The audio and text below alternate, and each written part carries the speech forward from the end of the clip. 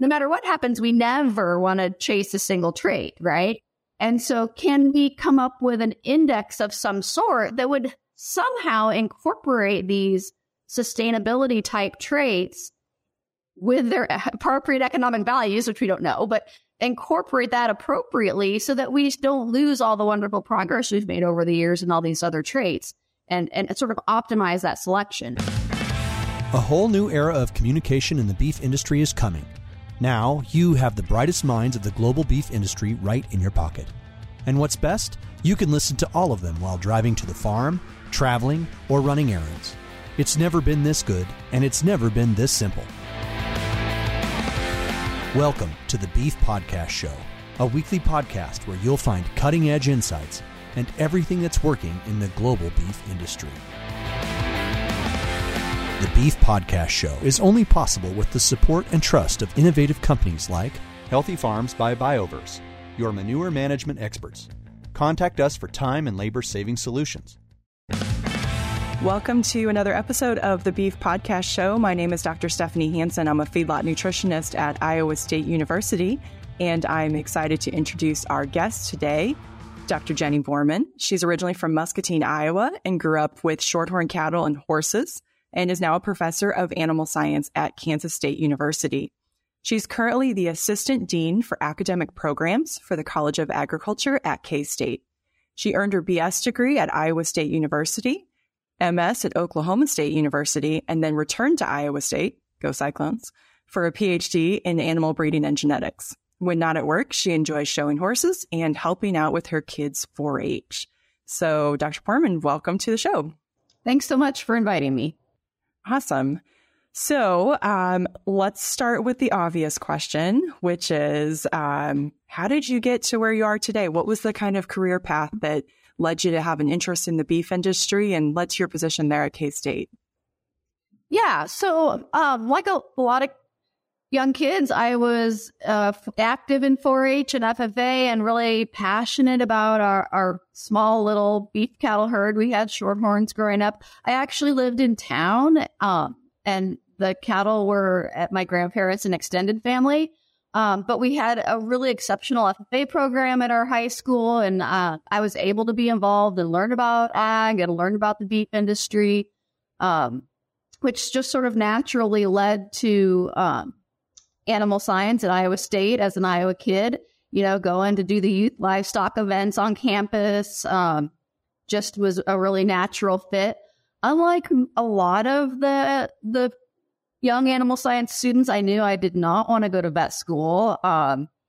Just didn't like the blood and the guts and the icky stuff, but was fascinated with genetics. And the more I learned about genetics, just was absolutely, enthralled with that idea of selection and genetic improvement and how we can take our populations and make them better for whatever the traits are that we're interested in. And so luckily, I didn't know it at the time, but Iowa State has a long history of strength in animal breeding and genetics. And so I was able to take some really good coursework as an undergrad and had some great mentors as an undergrad that encouraged me to think about graduate school. I did some undergrad research, not in genetics, but just kind of got that bug.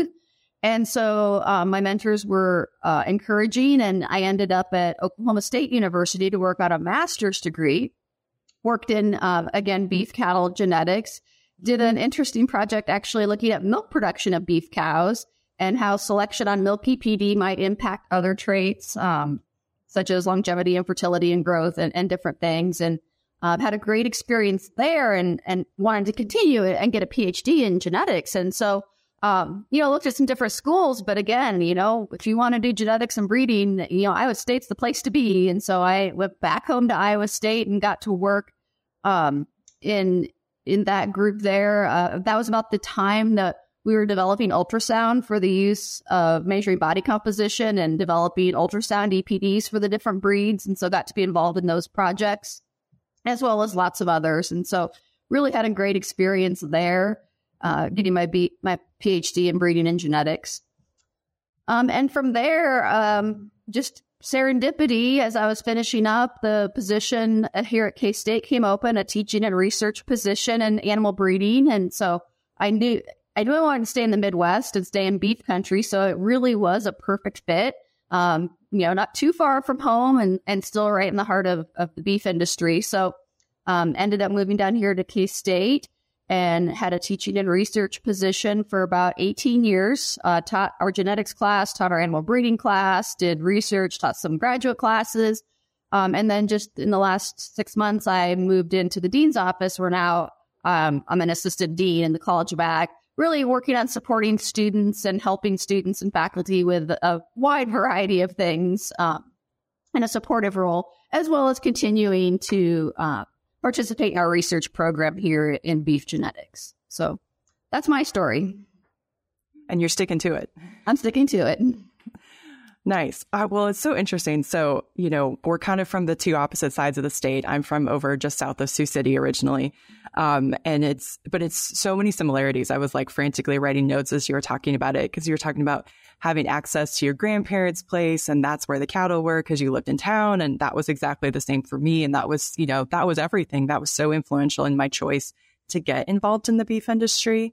And I want to kind of circle back eventually to this idea of how do we give kids who didn't get raised on a farm this bug, right? This interest in the beef industry. But I first want to talk about, you talked about 4-H and FFA in there. And I am a firm believer that I learned some of my best BSing skills from writing goal sheets for 4-H projects, right? Like I had like 40 projects in the building as we called it. And I'd be writing my 4-question goal sheet like the day before, right? And I was winning awards for those goal sheets. Like, that's why I'm a good grant writer now, right? Like, I've been selling myself since I was 9 years old on those grant sheets. Like, these are the best cookies you're ever going to taste, right? Absolutely. So I'm curious what your thoughts are on that. Did you have a similar experience? Yeah, it was, what I remember is, and I can't even know what they're called anymore, maybe SAEs or whatever they were in FFA, where you had to write about your projects and, and then there was like the budget piece, right? As a 4-H kid, your grandpa gives you a heifer and they buy the feed and you do your thing and it's fun. But then you had to like start writing stuff down. And to me, that was really sort of, the feed just doesn't show up, to be what? And right. And when you sell them, you have to like make money, or maybe you're supposed to make money. So I remember that being as sort of eye-opening that, cattle business isn't supposed to be a hobby farm. They're not horses, right? That's a whole nother story. But sort of that piece of it, I remember being really eye-opening. And yeah, the goals, my kids are doing the 4-H thing, and it's like, record books are due September 15th, and on September 14th, they're like, oh, what were our goals this year? We got to write something down. And learning to sort of BS and not just say it, but okay, elaborate, talk about that. What do you think you learned? And I think those are actually really good skills. And I think about now when I write letters of recommendations for students and things like that, it's not just the facts, ma'am. It's the facts, but talk about it. Make it a little more, use better language, elaborate. And yeah, absolutely writing those sorts of things does, those 4-H record books and things, it does teach you to write well and think through those things. It was a good background. I'm curious if you were involved like in things like extemporaneous speaking or any of that kind of communication side. Because that's the other one is that I've, and I know that not everybody's like that, but I really like talking to, groups of people and stuff like that. And I remember going to like state 4-H stuff, right? To be like, you draw something out of a hat, you had 15 minutes to write something, cohesive on it. And then you stood on a stage in the like sweltering hot building and tried to like persuade somebody why your point on the industry was right. Yeah, that's a really good point. I remember as a freshman doing the FFA Creed. I don't know if they still do that at contests even or not. I remember doing that one. I did prepared speeches. I wasn't brave enough to do extemporaneous. And the terror, right? But then at the same time, it's like, you know what? I walk into a classroom of 120 students and talk about genetics. And I wouldn't be able to do that if it wasn't for things like some of those public speaking, reasons. You did the livestock judging as a kid and having to walk into that room with somebody who looks really scary. The secret is they're not that scary, right? Those judges or reasons takers or whatever it is. And I tell my 4-H kids this all the time. It's like, So you screw up. It's okay. Go in there and do your best. And someday when you have to walk into a classroom, maybe, or whatever it is, or go to that job interview, you're not going to be terrified because you've been there.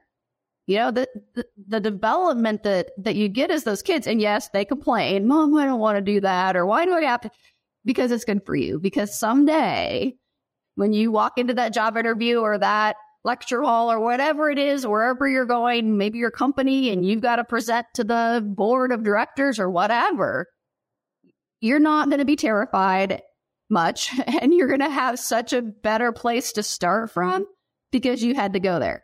There's no way I would ever be able to be a professor, walk into a room and teach a bunch of 18-year-olds about stuff if I hadn't had those experiences coming up. There's no way.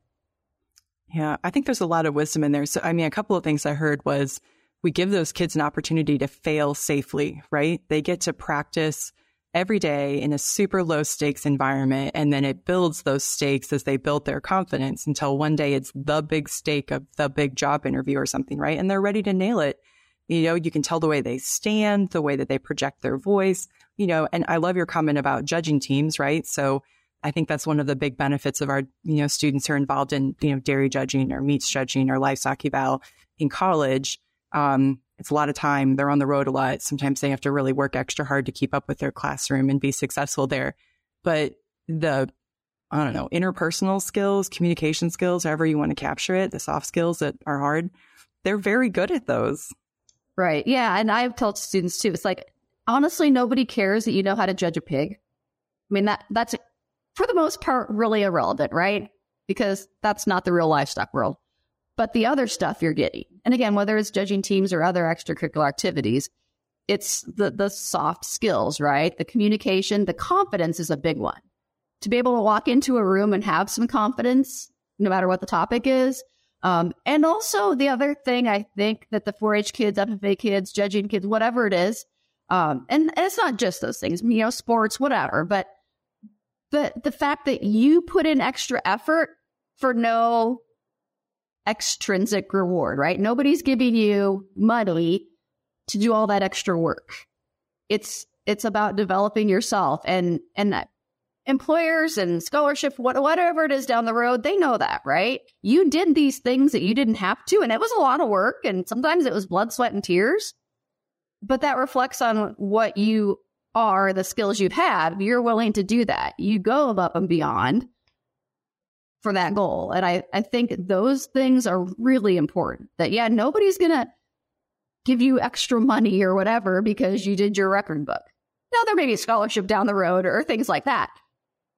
But you learned something, you went above and beyond, and that's going to show down the road. And I think that piece of it, communications, the confidence, the going above and beyond, it makes such a huge difference for our kids. Yeah, I think the question is, how do we get, I think we both had the experience of 4-H. I did not have FFA at my high school, so I wasn't in FFA, but I see my advisees and things like that now at the university. You came through those programs and can clearly see the benefit, especially if they were state level officers and things like that.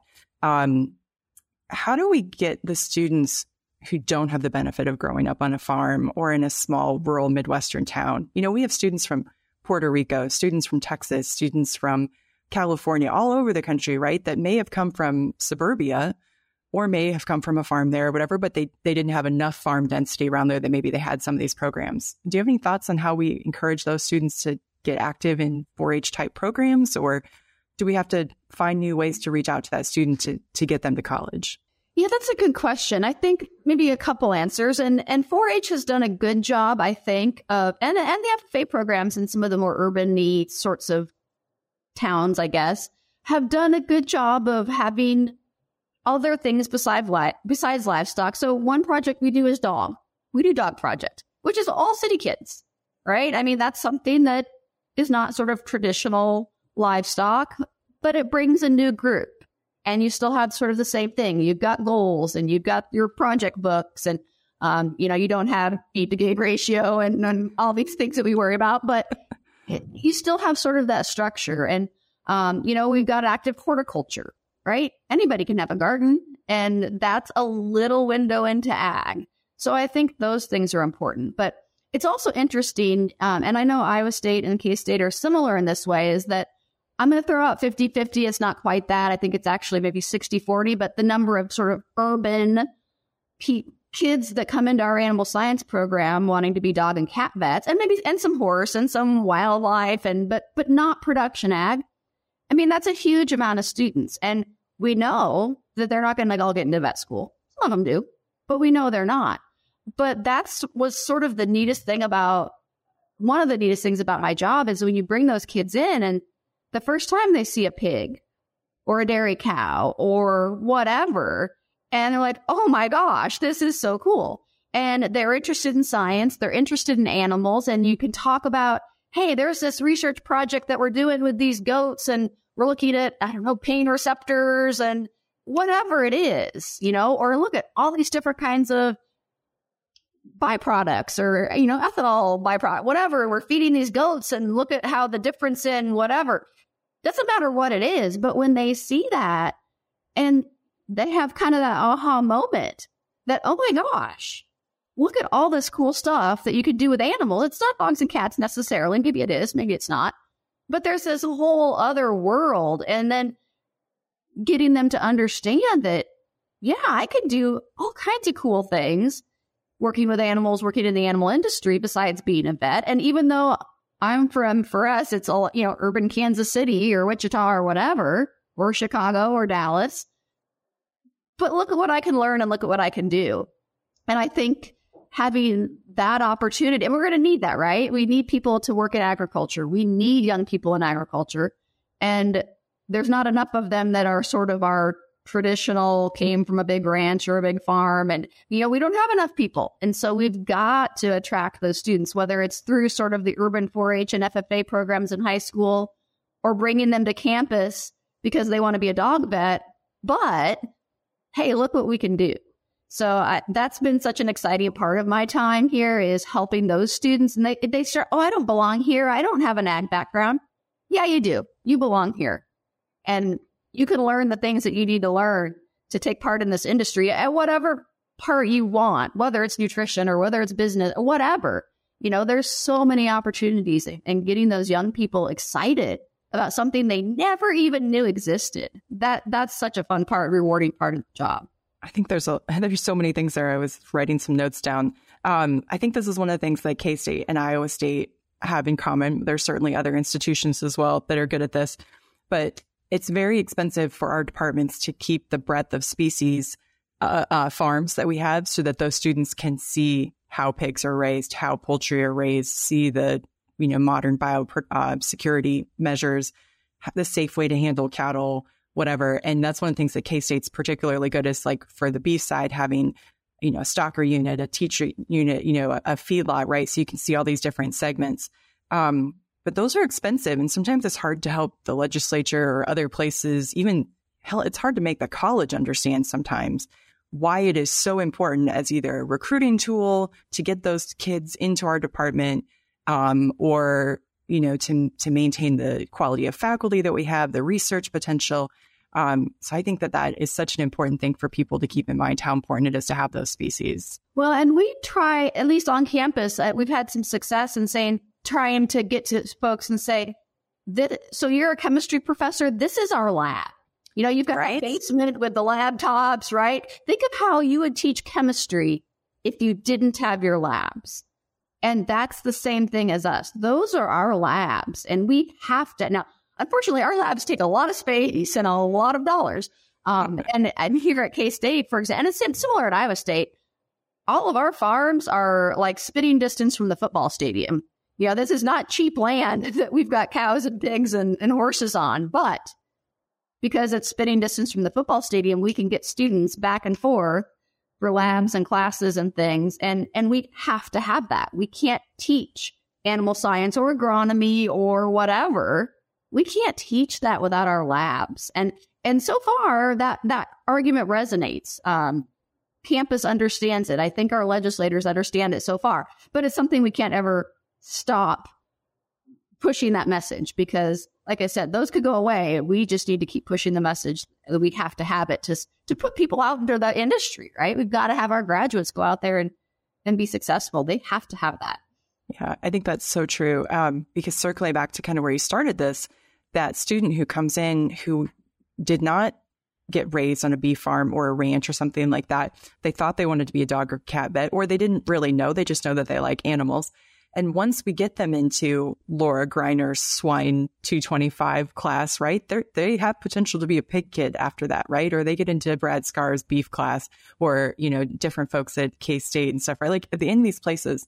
And that kind of makes me come back to something where you started, which was, you know, you're talking about your genetics class as an undergrad and how you got that interest. So I was curious who taught that. So the actual genetics was taught over in Carver Hall in the biology, actually in the genetics department. It was, I remember his name, Jack Gurton. He did a lot of fruit flies. And so he was sort of hardcore genetics, not animal genetics. But then I took the animal breeding course with Paul Brackelsberg, I think. Okay. If I remember correctly. I'm really dating myself here. But I was just absolutely fascinated. Then we had an advanced animal breeding course. March Faust taught that at the time. And I just loved it. And that's where I wanted to go. And I didn't know enough to know that I didn't know enough, but I knew that I really was excited about it. And it just, nutrition's fine. I don't mind nutrition, right? The other stuff was fine, but the genetics and the selection and the breeding systems just really grabbed me from day one. Okay. So let's dig into that. You spoke at BIF last year, right, on the topic of crossbreeding.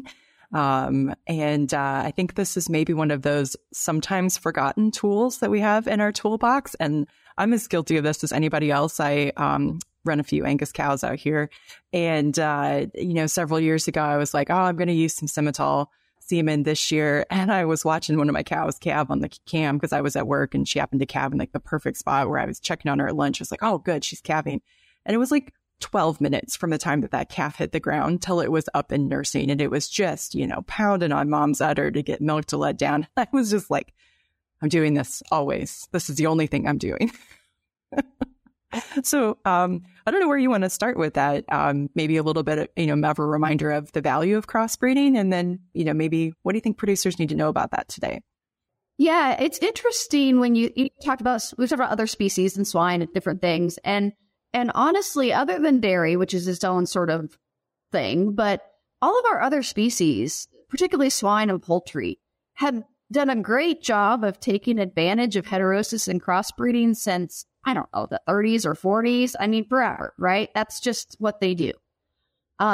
Beef industry has been not as, comfortable adopting crossbreeding, and for a lot of the reasons that you've talked about. But, crossbreeding is a challenge when you have to keep your own replacement heifers, right? So like in pigs, for example, if you are buying in your gilts, crossbreeding is fall down simple.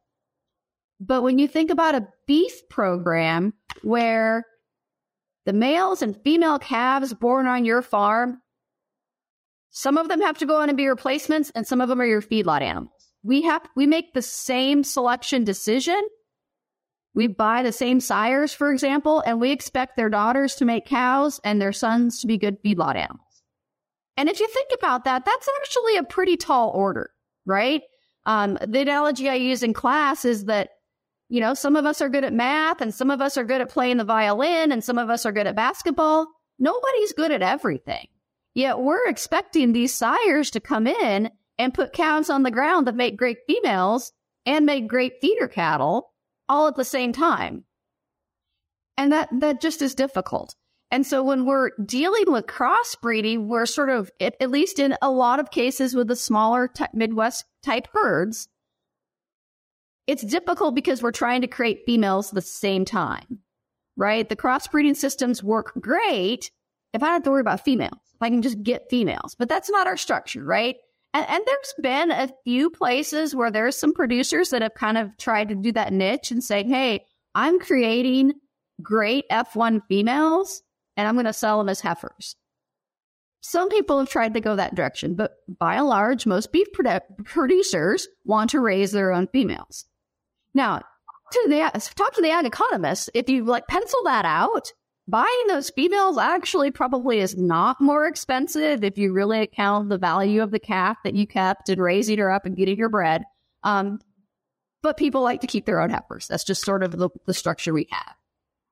Okay, let me ask you a question about replacement heifers. So we talked with Cliff Lamb last week about all kinds of applied reproductive technologies, and sex semen was one of the kind of things that we talked about. Do you think sex semen changes the game for something like this? I could use sexed female semen on my cows of best genetic merit that I want to keep my Angus purebred heifers to be my replacement heifers, but for my terminal interests, anybody else is sort of the middle of the road genetics, they can be out with the Simmental bull or whatever. Absolutely. That sex semen is a game changer until you remember, and you probably know better than I, what's percentage of beef producers use AI? Is 10, 15? Yeah, I think it's so variable depending on the part of the country that you're in, right? Like Iowa is such a seed stock producing state, right? We have a lot of bulls here, and yet, and out west, AI would be a much lower percentage, right? Because of the extensive systems. They're lucky that they have a bull who stays with the cows, let alone bringing them in and trying to repair pairs afterwards is a nightmare. So yeah, so it's a good point. The sex semen part would makes a crossbreeding system much more doable, where you can, if you even think about the numbers, and Cliff would know this way better than I would, but if you synchronize all your cows and do one shot of AI with sex semen, let's just say you had 100 cows, you could get 50, 60% conception rate on that. You would hope in a decent year. And so again, all cows, just do everybody one shot of sex semen. You would probably generate enough replacement heifers, and probably it would have extra probably in most years. That would give you enough heifers for replacement, and then just turn out your terminal trait bull. And the only heifers you keep, doesn't matter what cow she's out of, but you're going to keep heifers from that one shot of sex semen with a very highly maternal focused bull. And then you don't have to worry about having two different live bulls or anything. You just take that one shot, get your heifers out of that group. Everybody else is a feedlot animal. So if you can, that works. Yeah. And the other value for that obviously is you get most likely the most fertile females, who are the ones who are going to be successful for that, right? So then your replacement heifers have that good fertility gene. We know that, like, if I have a cow who calves in the first part of the calving season, her daughters are likely to be like that. So, and some of the things that we don't really know why those things necessarily happen, but we see them. So I think there's a lot of value in that. Then, of course, any of our weaned calves that come from earlier in the season are heavier at sale time. So they're of added value. Yeah, I mean, I feel like that's a very practical approach that somebody could use. And there's a lot of thought too, right? Like, not every heifer should be a replacement heifer, right? So even if you had 50, cookie cutter heifers from that first one, right? You've still got enough differences that, like, probably some of them still need to go to the feedlot. Probably some. Yep. And, if you get kind of lucky and have a good year and get great conception rates, you should have some high value replacement heifers that maybe you don't need all of them. Those animals being selected out of maternal bulls and hopefully the right breed composition ought to have high value as either opens at weaning or breed them and sell them as breds. They ought to have pretty good value. Yeah, absolutely. I feel like that's kind of like a win-win-win strategy that you just described there. So I like that.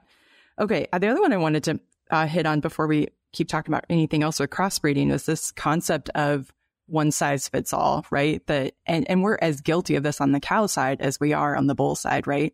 So I'm a feedlot nutritionist, and, yet everybody is like, oh, I have this 1,250 pound cow. So granted, they're lying to themselves. That cow is especially here, that cow's at least 1,300, 1,400 pounds.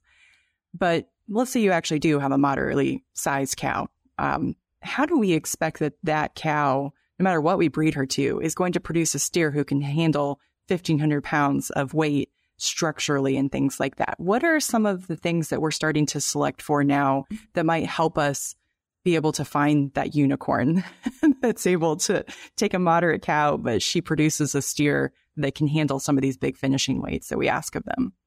Yeah, that's a really good question. I may come at it kind of a different angle. It's something, and this classic work came out of Iowa State back in the early 90s, maybe. It was the Melton paper that said reproduction is 10 times more important than growth, which is 5 times more important than carcass, right? And that sort of ratio of overall value. right? The idea being if the cow doesn't breed, nothing else matters, right? And I think that the value-based marketing that came through the 90s and later has changed that. I don't think that those ratios are right anymore. But I still think, and actually that'd be a great project for somebody to take on and redo that. But, this sort of maternal, reproductive and longevity, right? Reproduction and longevity. Because if you're selling cows that are open as 4-year-olds or 5-year-olds, we know, again, from the old data that cow hasn't paid for herself, right? She doesn't pay for herself till 5 or 6, somewhere in there. And so any cow that's pregnant, even if her calf maybe isn't the best feedlot animal and maybe doesn't have the best carcass, for that cow-calf producer, that cow's a lot more valuable than the cow that has a great calf that skips every other year, right? And so... And I talked about this at BIF 2 years ago, is that this sort of dichotomy, because what the packer wants and what the feedlot wants is pretty different, right? They don't care if your cows are breeding. I mean, they probably do in a general sense, but they're getting paid on the carcass or the growth or the feed efficiency or all those other traits. But if you're selling calves at weaning, those things honestly don't matter to you as a commercial producer. And yes, there's some differential value at the sale barn. Maybe if you've got good reputation calves, yes, there's some of that. But if that cow doesn't breed, nothing else matters, right? And again, if she only lasts in the herd for 3 years or 4 years, it doesn't matter how good her first 3 calves are. She still costs you a lot of money. And so trying to manage that dichotomy between having cows that are functional, and you start going west of here, it gets even more important, right? Where you've got very limited grass, you've got limited water, you've got tough environments. That cow has to produce. She just has to. And whether she produces the highest quality, best carcass calf on the planet versus one that's just okay, that probably honestly doesn't matter to that commercial producer. So how do we manage that? And crossbreeding is a way that you can do that. If we can somehow separate that heifer generating enterprise from the terminal generating enterprise, we in theory can make 1,200 pound cows. Again, that's probably a stretch, but we can make smaller cows. We can make efficient cows. We can make reproductive cows. But then if we cross them appropriately, keeping birth weight in check, but cross them appropriately, then we can make a steer that can have a heavy mature weight, that can have a great, pretty good to great carcass. We can do that with crossbreeding, but we can't do that if we're expecting the heifer and the steer from the same exact breeding selection scheme to both be those things. That's why we've got 1,500 pound cows, right? Because we're selecting sort of on that growthy terminal piece and expecting the daughters to be maternal. And that just doesn't work. And in fairness to the producers, the breed associations in general have not done as good a job on giving us tools for maternal traits, because I've worked in that area. It's hard. It's really easy to measure growth. It's pretty easy to measure carcass quality. But measure cow efficiency, right? That's hard. The data is hard to collect. It's hard to analyze. It's just much more difficult. But it's important and we need to do it. Crossbreeding allows us to do that, but I'm not ever going to say it's going to be easy. Well, let's talk a little bit more about that. So we definitely appreciate, I always tell people that I'm a feedlot nutritionist because it was the laziest nutrition route, right? It's like I make a TMR, I deliver it to the bunk and I say, yo, you should eat this because I have balanced this to be perfectly nutritious for you. Whereas, the person who's got to work in forage nutrition or something is like, well, I put them in this field, but they ate this and I wanted them to eat this. And I don't really know how much of that they ate because I can't measure their intake very well. And that's crazy talk, right? Who does that? Anyway, point being, what do you think are some of the things that we need to improve on in terms of our methods of data collection and think about these things to how we do improve cow efficiency, right? Because we're only going to get more external pressure to improve our beef, environmental pressures and things like that. And our cow base is the place to start that, right? This is the beast that's alive for the longest of anything, right? Like my feedlot steer has a, 14-month, 16-month kind of ticket on him, right? But a cow, I've got cows out here are 8, 9, 10 years old. We hope they last that long. Right. Yeah. And so, right, that's the holy grail. We, at this point, cannot directly measure intake. And there's even a more philosophical question. Let's say we could. Do we want a cow that voluntarily doesn't eat? No, definitely. Everybody listen to that. I think that's so important, that this idea of selecting for the cow who just eats less, that's not the solution here. Right. And we don't have the data to know what the solution is because we cannot directly measure forage intake. I mean, we want the cow that maybe eats a little bit less, but maintains that production. And like you said, on the feedlot, it's easy. We measure rate of gain, we measure feed intake. Not that that's easy, but we can.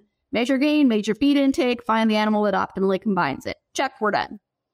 But there's some data out of Australia from a while ago that suggests that intake on a high grain ration in the feedlot and cow intake are not necessarily the same traits.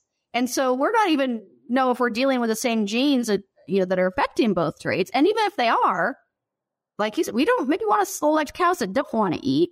And so it's just a big black box of unknown. Some strategy. What we need is to be able to measure what they eat or have a proxy for what they might be able to eat. And there's some ways to do that. There's not well, but, so you would know more about this, but sending the grad students out to collect the piles and you feed them the chromium, and there's a way to estimate from the residue in the manure how much they're eating. That doesn't really work well except in a research setting. There's a new piece of equipment that quite a few universities have. We have one, I don't know if Iowa State does, called a green feed. And so basically it's a piece of equipment that's a fume hood, really, and there's grain in it. So you bait the cows to stick their heads in this fume hood, and it captures their breath while they're snacking on their little treat. And you can use their carbon dioxide and oxygen exchange to estimate their metabolic rate. So again, we're not measuring what they're eating, but we're able to get an estimate of maybe what their energy burn, right? Their sort of native maintenance energy burn is. But again, that's not something that we're going to be able to collect routinely on all the seed stock in the U.S. And not to go on another tangent, but, genomics lets us maybe leverage some of that. If we can measure the right cows and the right bulls, meaning sort of the seed stock upper level of our pyramid, and then use genomics to be able to predict that out to their sons, daughters, other relatives in the pedigree, that helps us maybe get some more bang for our buck as far as collecting data on relatively few animals, but getting that benefit across more of the pedigree. So there's some interesting work in those areas, and I think that that's going to increase and continue. Like you mentioned, the pressure on things like sustainability and environmental footprint. If we can even characterize what we're doing well and where we need to improve, I think there's a lot of growth we could see in those areas. Yeah, I think you had a lot of really good points there. One of the things, I totally agree with the idea that the feedlot comparison to the cow comparison, one is likely a post-absorptive efficiency, like maybe less sodium potassium pump needs or something else really basic, right? That's basically drawing energy that we don't need it to be doing it. And on the cow side, especially in a fiber-based diet, forage-based diet, it could be a gut microbiome or something like that. And I've always thought that was super fascinating, right? Like thinking even about like the future with dairy beef, and we maybe don't have a cow who necessarily got to spend a lot of time with her calf before that calf gets removed.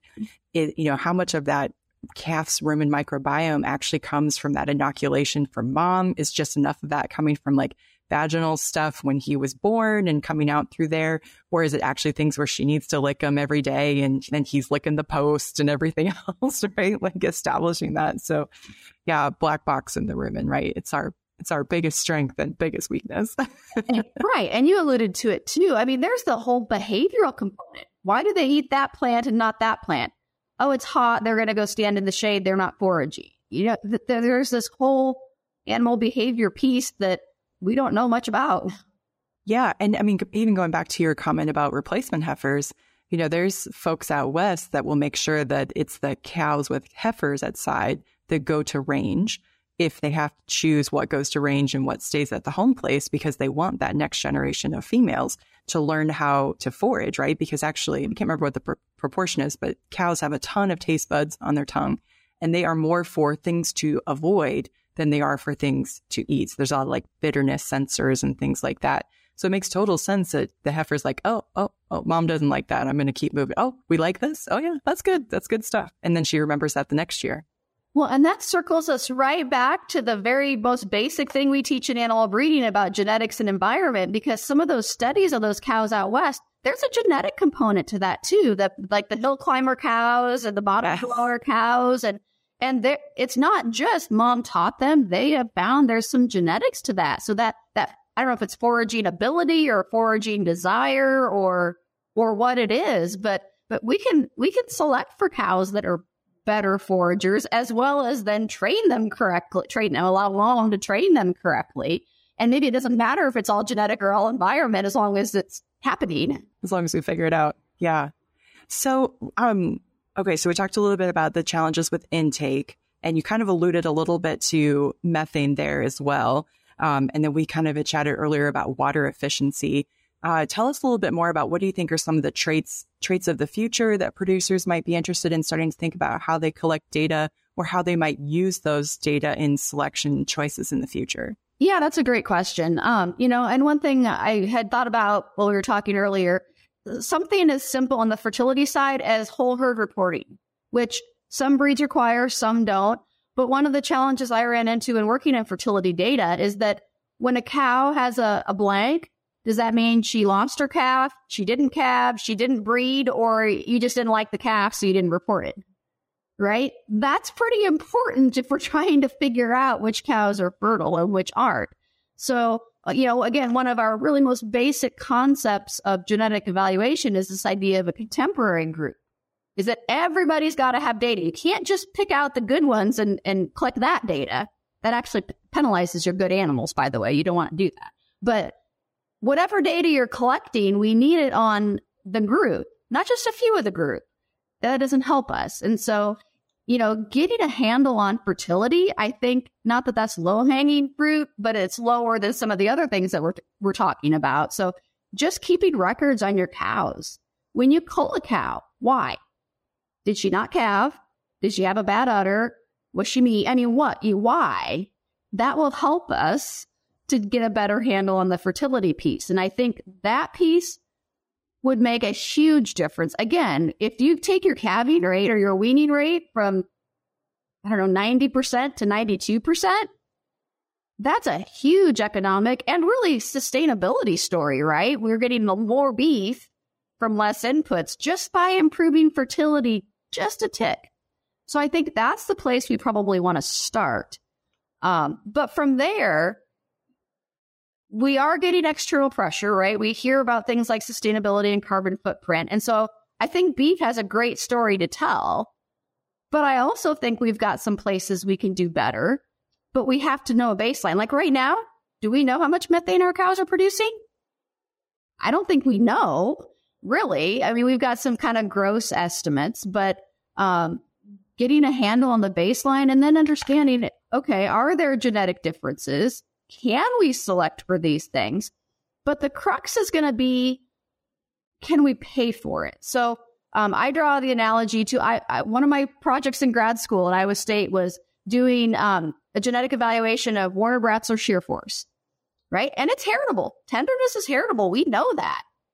But it never really went anywhere because there's no monetary incentive at the end of the chain. We know it's important, but nobody is paying for tender carcasses.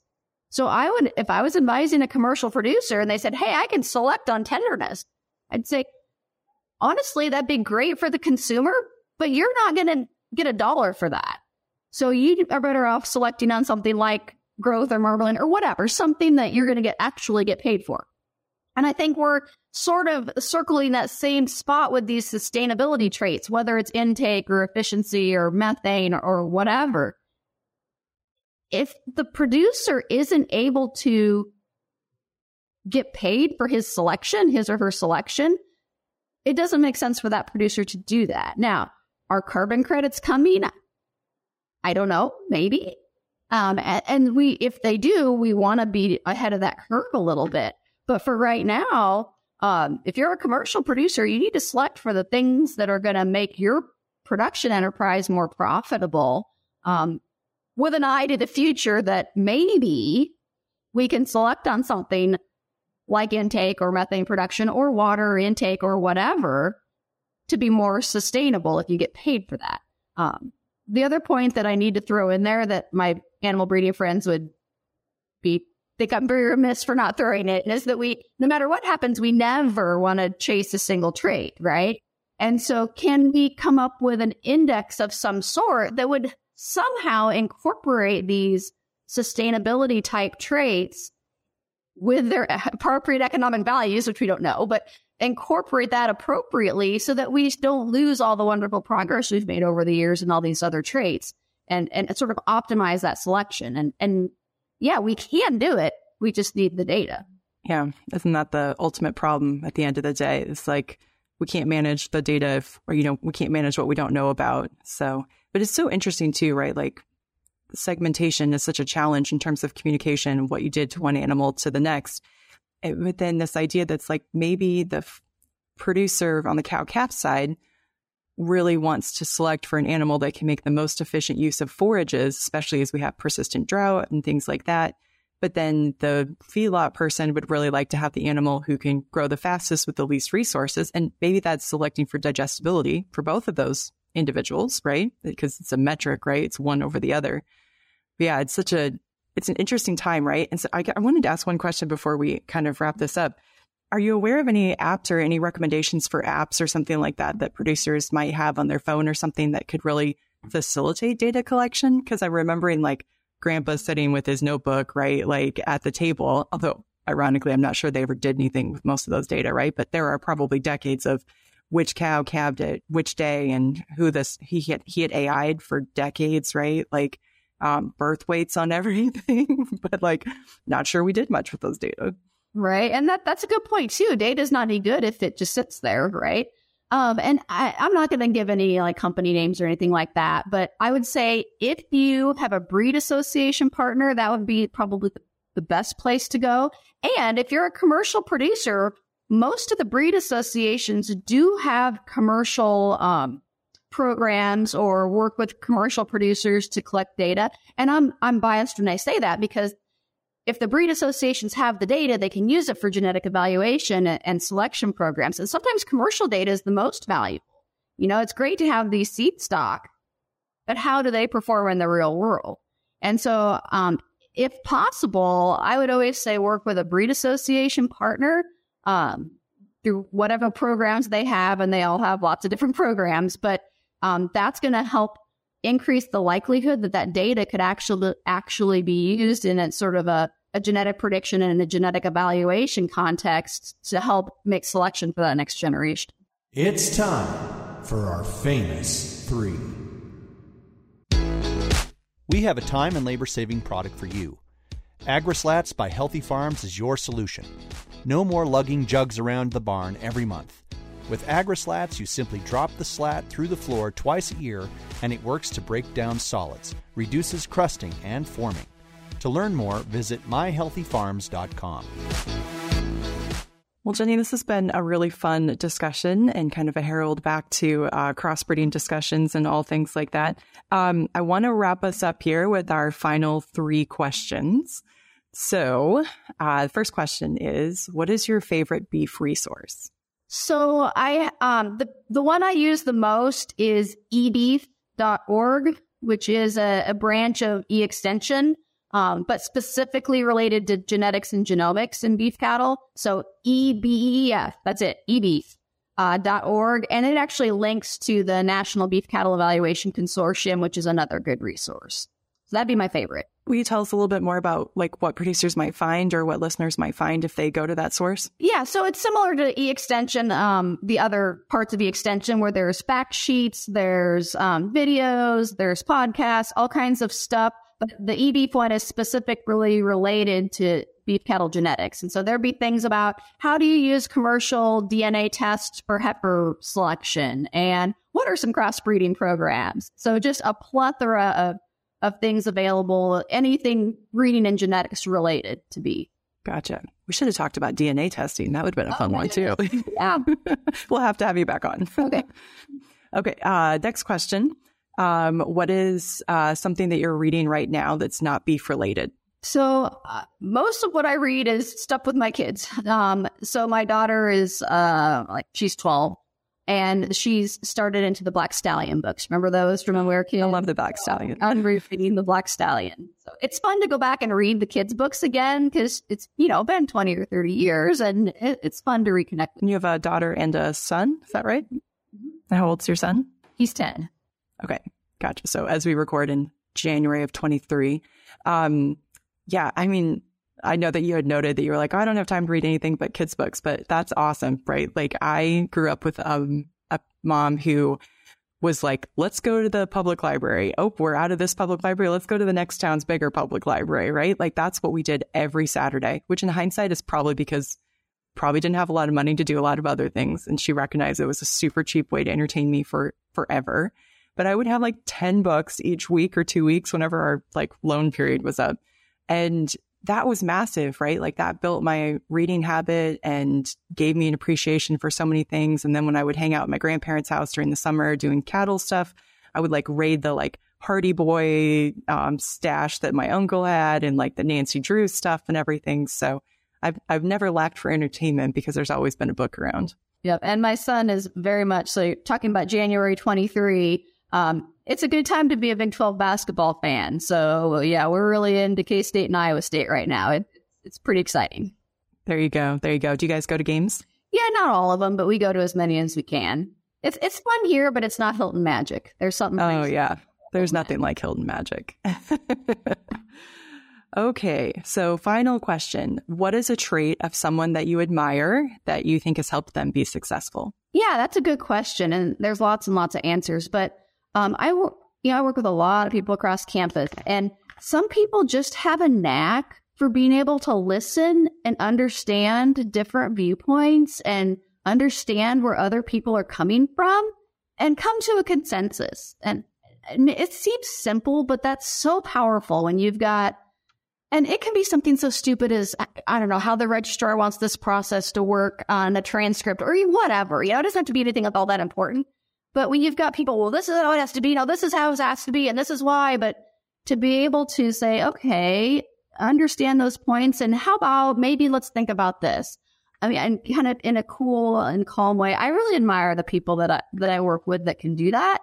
And maybe it seems like a simple thing, but I think that it does move us forward and help solve problems. And that's my job, is to solve problems. Nice. Are you familiar with the Clifton Strengths? Mm-hmm. Yeah, so you just described harmony. That is literally the harmony strength, right? The ability to bring consensus because they have this desire to make an efficient team and get stuff done, right? So yeah, definitely. We love the harmony strengths among us. All right. Well, this has been a really great chat, Jenny. We really appreciate your time today. And we're definitely going to have you back so we can talk more about DNA tests and things like that, because that would be really fun.